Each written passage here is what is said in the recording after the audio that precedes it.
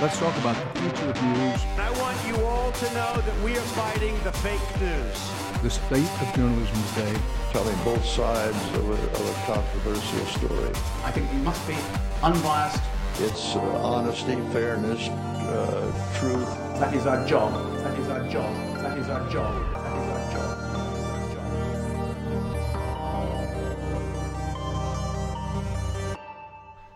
Welcome to the latest episode of the Our Man in Stockholm podcast. My name is Philip O'Connor, and today, I never usually mention the date, but today is the 24th of April, and today is the day that Lyra McKee will be buried in Belfast. Her funeral is going to take place. Lyra was a 29-year-old journalist. She was covering riots in Derry when some fucking idiot came around the corner, pointed a gun and started shooting wildly at the police. She was hit in the head. She was taken to the Altnagevan hospital and her life couldn't be saved. I was in Dublin last week for the National Union of Journalists Freelance Forum. It's a regular event held for freelance journalists, and Ger Cunningham had invited me to talk, or I'd said I was going to be there, and he said, "Oh, well, why don't you come along and talk about getting paid and that kind of thing." And one of the things I brought up was security, and it's one of the things, if you've been listening to this podcast or paying attention to what I say on Twitter or in the media in general, for years I've been banging on about security for freelance journalists in particular. Staff journalists is one thing, but freelancers are even more exposed to risks when it comes to reporting stories. So, the Freelance Forum was a wonderful place to be. Nice to meet so many colleagues and to talk about these things, but like everything else, you talk about them and you hope that people are aware of them, and then not a whole lot happens. Previously I've said that I'd happily run a basic self-defense course or basic first aid courses or basic security courses, but you just never get round to it. So on Friday morning, I'm sitting in Bewley's on Grafton Street with my family. We're heading off back to Stockholm. We've had a lovely week meeting people we haven't seen in a long time, and my phone was sort of lighting up, and I was going, okay, try to ignore the phone, it's family time, that kind of thing. And I just can't now, I have to find out what's going on. And that was when I found out that Lyra had been killed the night before. And there's people that I know, journalists that I know, ask me what I think and what I know and these kinds of things. And you sort of sit there going, there's always the if-onlys. Why didn't we organise these courses? Why didn't we speak to people? Why didn't we make it more common knowledge? Before I say anything about the situation at all, the responsibility for killing Lyra McKee, for taking her life, lies solely with the fucking idiot who pointed that gun and fired, not necessarily indiscriminately, because they were very, very careful about who they were firing at. They were firing at the police. They're not going to fire at other people who live in the Cregan, or so they thought, but they were firing towards the police lines, and therefore anybody who was on the police lines was an enemy. Now, in the cold light of day, without blaming victims or without blaming anybody who's standing there, what's the sensible thing to do in that situation? For me, it's, I've said before in this podcast, I never stand beside the police. In fact, I stand on the opposite side, and there are several reasons for that. One is because the police's story about any event is always going to come out, right? They have a huge apparatus, PR advisors, they have a press office, they have all these things, their stuff is going to come out. Whereas if you're standing on the opposite side, it's not necessarily going to happen. Now, Northern Ireland is something of an exception to this rule, but you can also usually expect the armed forces not to fire indiscriminately into masses of people. Now, I fully appreciate the irony of saying that about the city where Bloody Sunday took place, but as a rule, that lesson has kind of been learned, and the RUC, or they're not called the RUC, the Police Service in Northern Ireland, are not going to go firing into that bunch of people. No, certainly not without some form of fair warning. You're going to see an escalation there, So if it was me, I probably wouldn't have been standing where Lyra was standing. I probably would have taken myself as far away from the police as possible, especially when people are throwing petrol bombs and this kind of thing, Again, I know very, very little about the situation. I don't know exactly where she was standing. She could have been standing in a perfectly legitimate spot. And let's face it, anybody doing journalism is standing in a perfectly legitimate spot. You just do not expect savages to come out with guns like that and start shooting them. So I'm sitting in Bewley's, and my daughter says to me, if somebody hasn't died, you can put your phone away, because usually being a journalist, you're on your phone the whole lot, you're catching up on news, you're messaging people and that kind of thing. And I said, well, somebody has died. And there was a sort of a silence that descended on the table in Bewley's as I sort of went through the contacts and tried to reply to the messages that I got. And the thing that strikes you in a situation like this, and it's happened to me before, colleagues that I've worked with for Reuters around the world have been killed and they've been injured. And it's the finality of what happens. you know, because regardless of how the situation develops, there's no going back.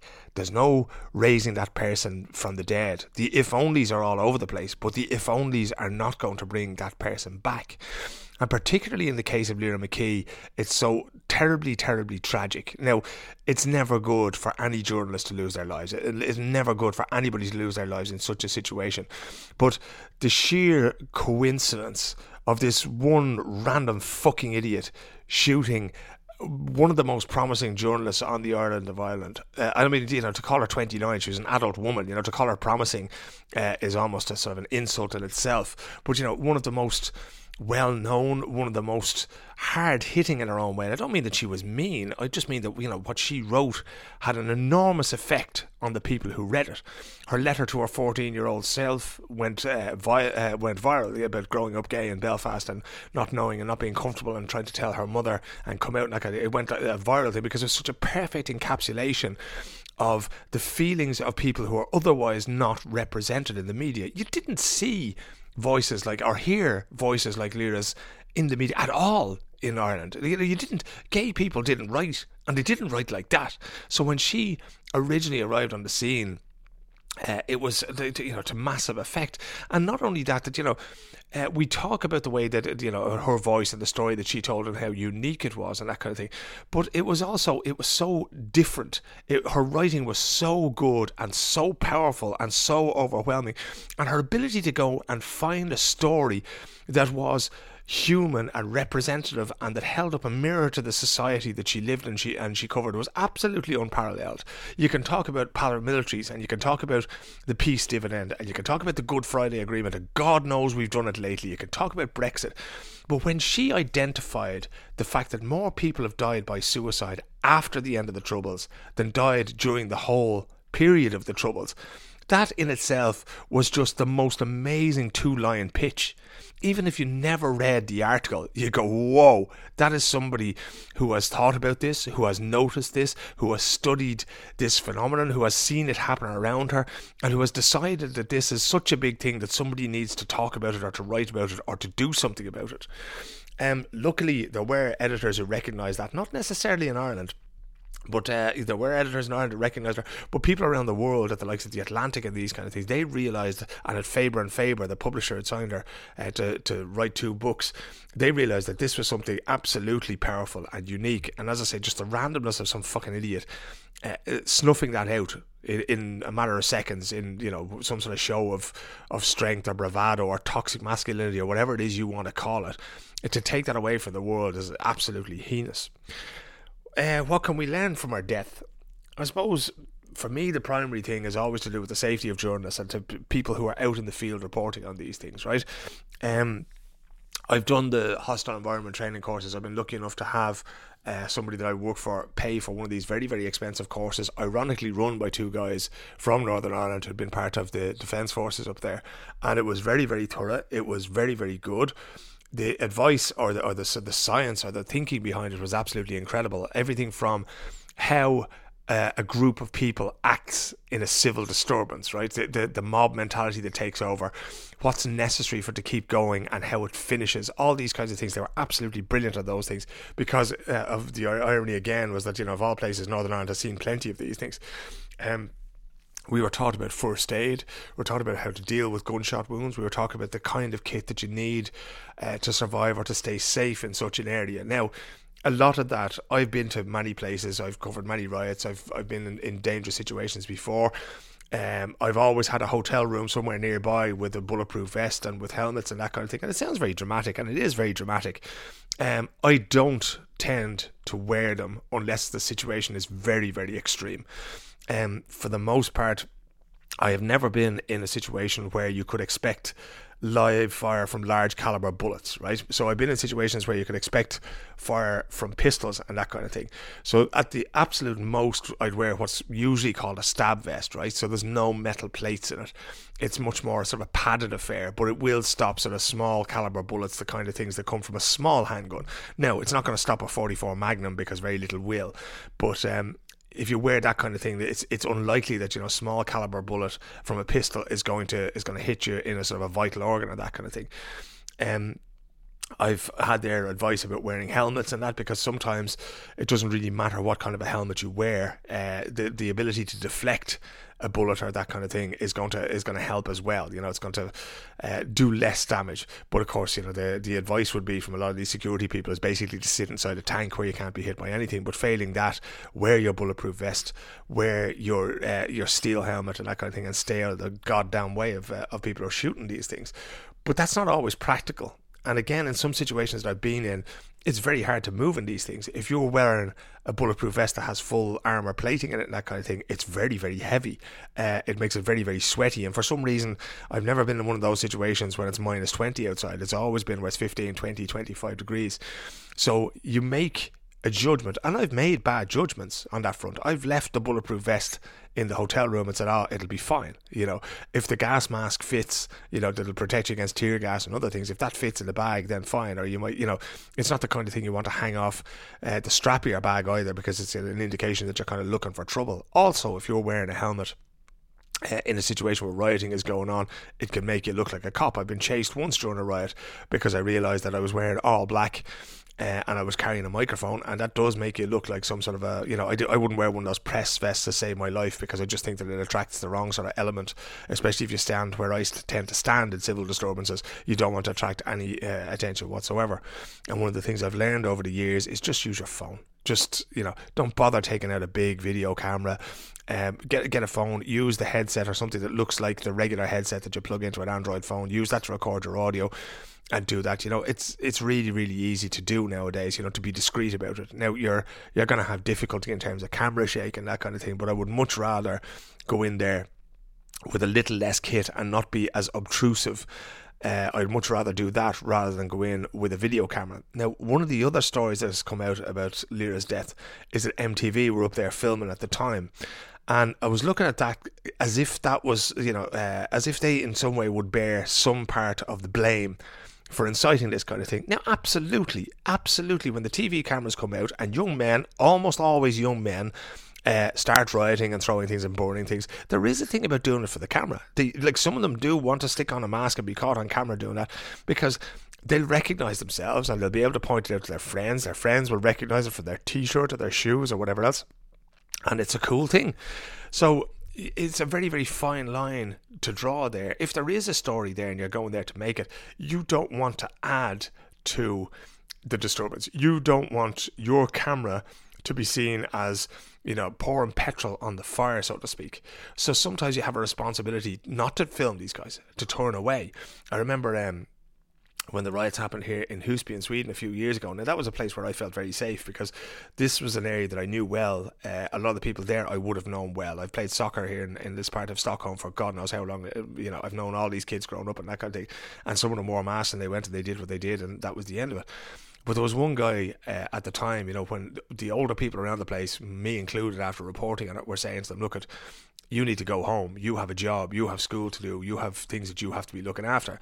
And one guy absolutely swore blind to me that he wasn't involved in the rioting at all. And then a few months later, when a TV program came out, one of those sort of, news, in-depth news TV programs, they showed this closed circuit TV footage or security camera footage, and there he was, wearing a very specific top that I knew that he has, and you just know by the way he runs, the way he carries himself, that was him, Now, he never sort of confirmed that to me, but we both know that was him who was in there. So there is this thing of playing up to the cameras. But that said, again, we can't lay the blame at the door of anybody other than the person who pulled the trigger and the people who put the gun in that kid's hands.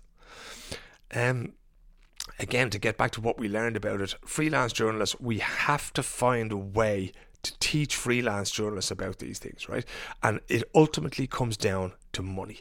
They don't have the money themselves to build up the required safety kit because people won't pay them enough. One of the things I talked about at the freelance forum was how much journalists get paid per story and that kind of thing. And myself and the other contributor were saying, lads, you got to think an awful lot higher than what you're doing at the moment. So say you sit down, you write 400 words for an Irish newspaper, and they pay you 150 euros or 200 euros. It's not enough, right? Because if they're expecting you to have a phone, a mobile phone, a car, they're expecting to put petrol or diesel in that car, they're expecting you to put your hours in, to make the calls, to do the research, to sit down and to write everything down and to check your facts and to send that on. And then, it's worth far more than that. If you're a staff journalist, these things are factored in. Your pension is factored in. Your holidays are factored in. Your health insurance might be factored in. So all these other things come into play that freelance journalists don't think of.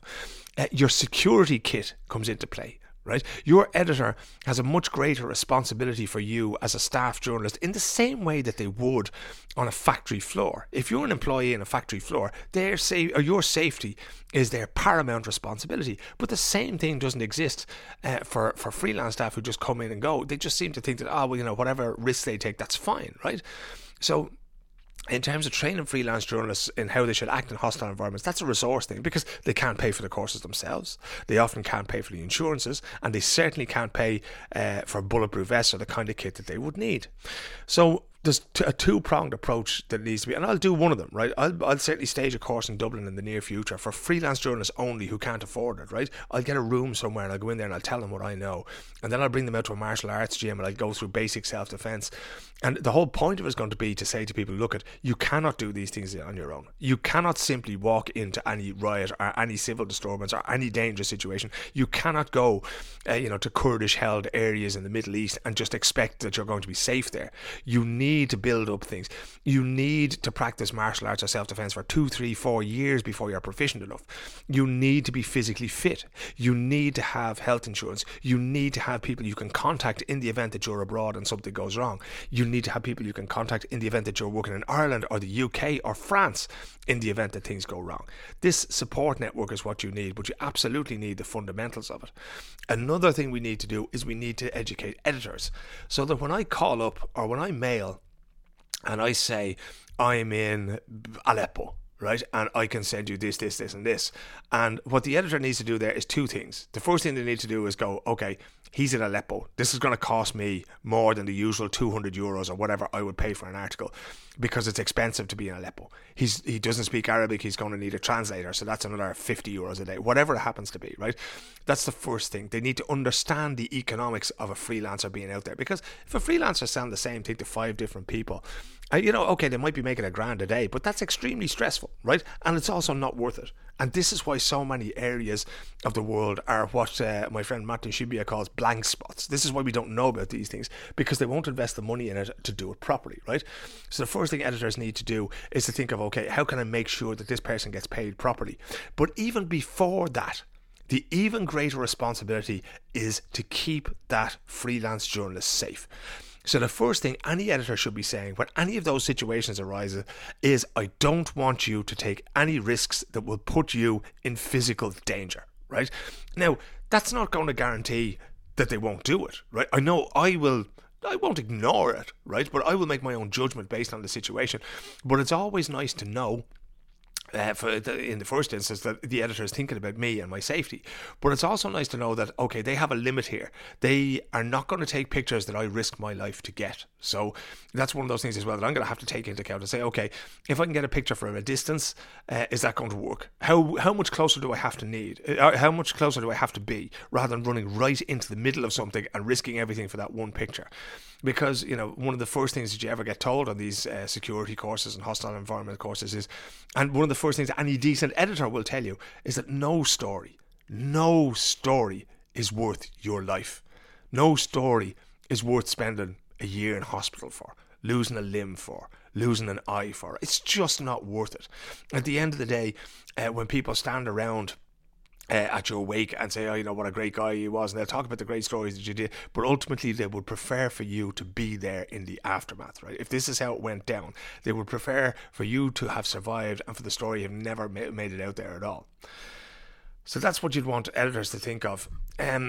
Another thing that we need to think of going forward, or as we sort of see, I've had a really hard time with this week because, I have an interview with Pat O'Mahony about making radio in the bag that we did, I think it was last Wednesday and that kind of thing, and I was supposed to edit that and put it out there and check the sound quality. We did it outdoors because it was pretty cool, sitting outside having a coffee and trying to create a bit of an atmosphere because both of us love radio. But I've been sitting there with that in the can all week, and I haven't had the energy or the interest because I've been sort of consumed by the darkness of Lyra's passing. It's been really, really hard to find the motivation to do these things.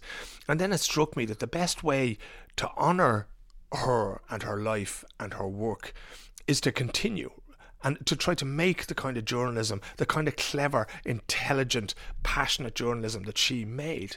And we don't just do this by ourselves, right? So I'm not saying to journalists listening, you go be like her. No, I'm saying go find the voices like hers, right? Because she was brilliant, but she wasn't a unicorn, right? There are so many people out there, gay people, trans people who are out there, who can talk with authority on these issues. And we've had a recent story about some book that was written by some clown who created a trans character without ever consulting with trans people. And, this kind of thing. Why not let those people speak? Why not include their perspective? Why must we always sort of stand up on our soapbox and pretend that after a quick Google search we know more about these things than the people who actually have lived experience of them? So if there's one thing that I'm going to want to try to do in the wake of Lyra's death, is I'm going to go back to what I used to do a long time ago. Well, not necessarily a long time ago, but I'm going to be asking myself, who is not being heard in the media? What stories are not being told? What angles on those stories are not being taken up? Who is being talked about but never to? And all of these questions, when you start to ask all these questions, firstly, you make yourself redundant, okay? You take yourself completely out of the story, and it changes the way you approach things editorially, right? It changes how you put your stories together. So what you don't do is you don't accept the narrative that comes from an official body, right? It could be a non-governmental organisation, it could be a ministry, it could be a charity, it could be whatever else. If you go straight to the heart of these issues and describe the human experience behind them, NGOs are always going to talk. Police are always going to talk. Ministers and politicians are always going to talk, right? But we have the ability to go and find these voices like Lyra's and to give them a platform. And not to put them up against somebody who denies their existence or who denies their lived experience or who denigrates them for who they are and for wanting to tell us who they are. No, step back, give them the canvas, let them do it, because that was the legacy, and that is the legacy of Lyra McKee. Not only did she say, this is my story and I'm going to tell it, she told other people by her actions that your stories also have value and that they can also be told in this way, and that they can also contribute to the discourse and to the society and to the change that we're trying to build. But ultimately, in finding those voices, we are going to meet with some resistance. We're going to meet with this tiny, tiny minority of clowns who are still fighting a war that finished, some would say, almost 100 years ago, as quickly as it began. Again, you need to stress that these guys have they don't represent anybody, and nobody else bears any responsibility for anything that happens other than these guys themselves. But what I would say is that if you're surprised, and this is again towards journalists and editors, if you're surprised by what is happening in Derry, if you're surprised by what is happening in Sri Lanka, if you're surprised by any of these things, then I usually say that you haven't been paying attention, right? You haven't been listening. You haven't got the people in your office or in your networks who can explain them to you, right? The only way to keep on top of stories like this is to maintain networks in these communities, right? Whether it be, if you're writing about fundamentalist Islam or radical Islam or that kind of thing, there's no point in just being out there on whatever, the gates of Vienna or reading Breitbart and thinking that this is some sort of informed. No, you have to go and talk to people. You have to go and talk to the people who you may not otherwise want to talk to, people that you don't disagree with. I'm no fan of religion, but in order to maintain contact with these people, I have to speak to religious people. I have to be respectful towards the fact that they believe something that I don't believe in. I don't have to respect their actions. In Derry, what seems to have happened is, if we're surprised again that dissident Republicans have such a hold over people in the Cregan and the Bogside and people in other areas of the city, then we haven't been paying attention. Now, this is probably not the time to be making the points about class and the issue of class and the fact that the peace dividend hasn't paid out pretty much anywhere in working class Northern Ireland. Both Loyalists and Republicans are very disappointed with the lack of opportunity that's come out of this. That's part of a broader picture of austerity. That's part of a broader picture of politics, which is not just in the UK or in Ireland. That's a global thing at the moment. The lack of opportunity being afforded to people who are at the bottom of society, if you like. Again, if you haven't noticed the correlation between these acts of violence and between the rise of extremism in all its forms, you haven't been paying attention. So to finish up, for editors and journalists, maintain your networks. Go find people whose lived experience is this. Let them write about it. Let them talk about it. But maintain your contact with them so that when these things happen, you don't have to accept them, but you can try to understand them. And as it was with Lyra McKee, no story is worth any journalist or anybody else losing their life over. Rest in peace, Lyra. You've been an inspiration to me and to many others. And if we have nothing else, at least we have your memory and the brilliant work that you left behind.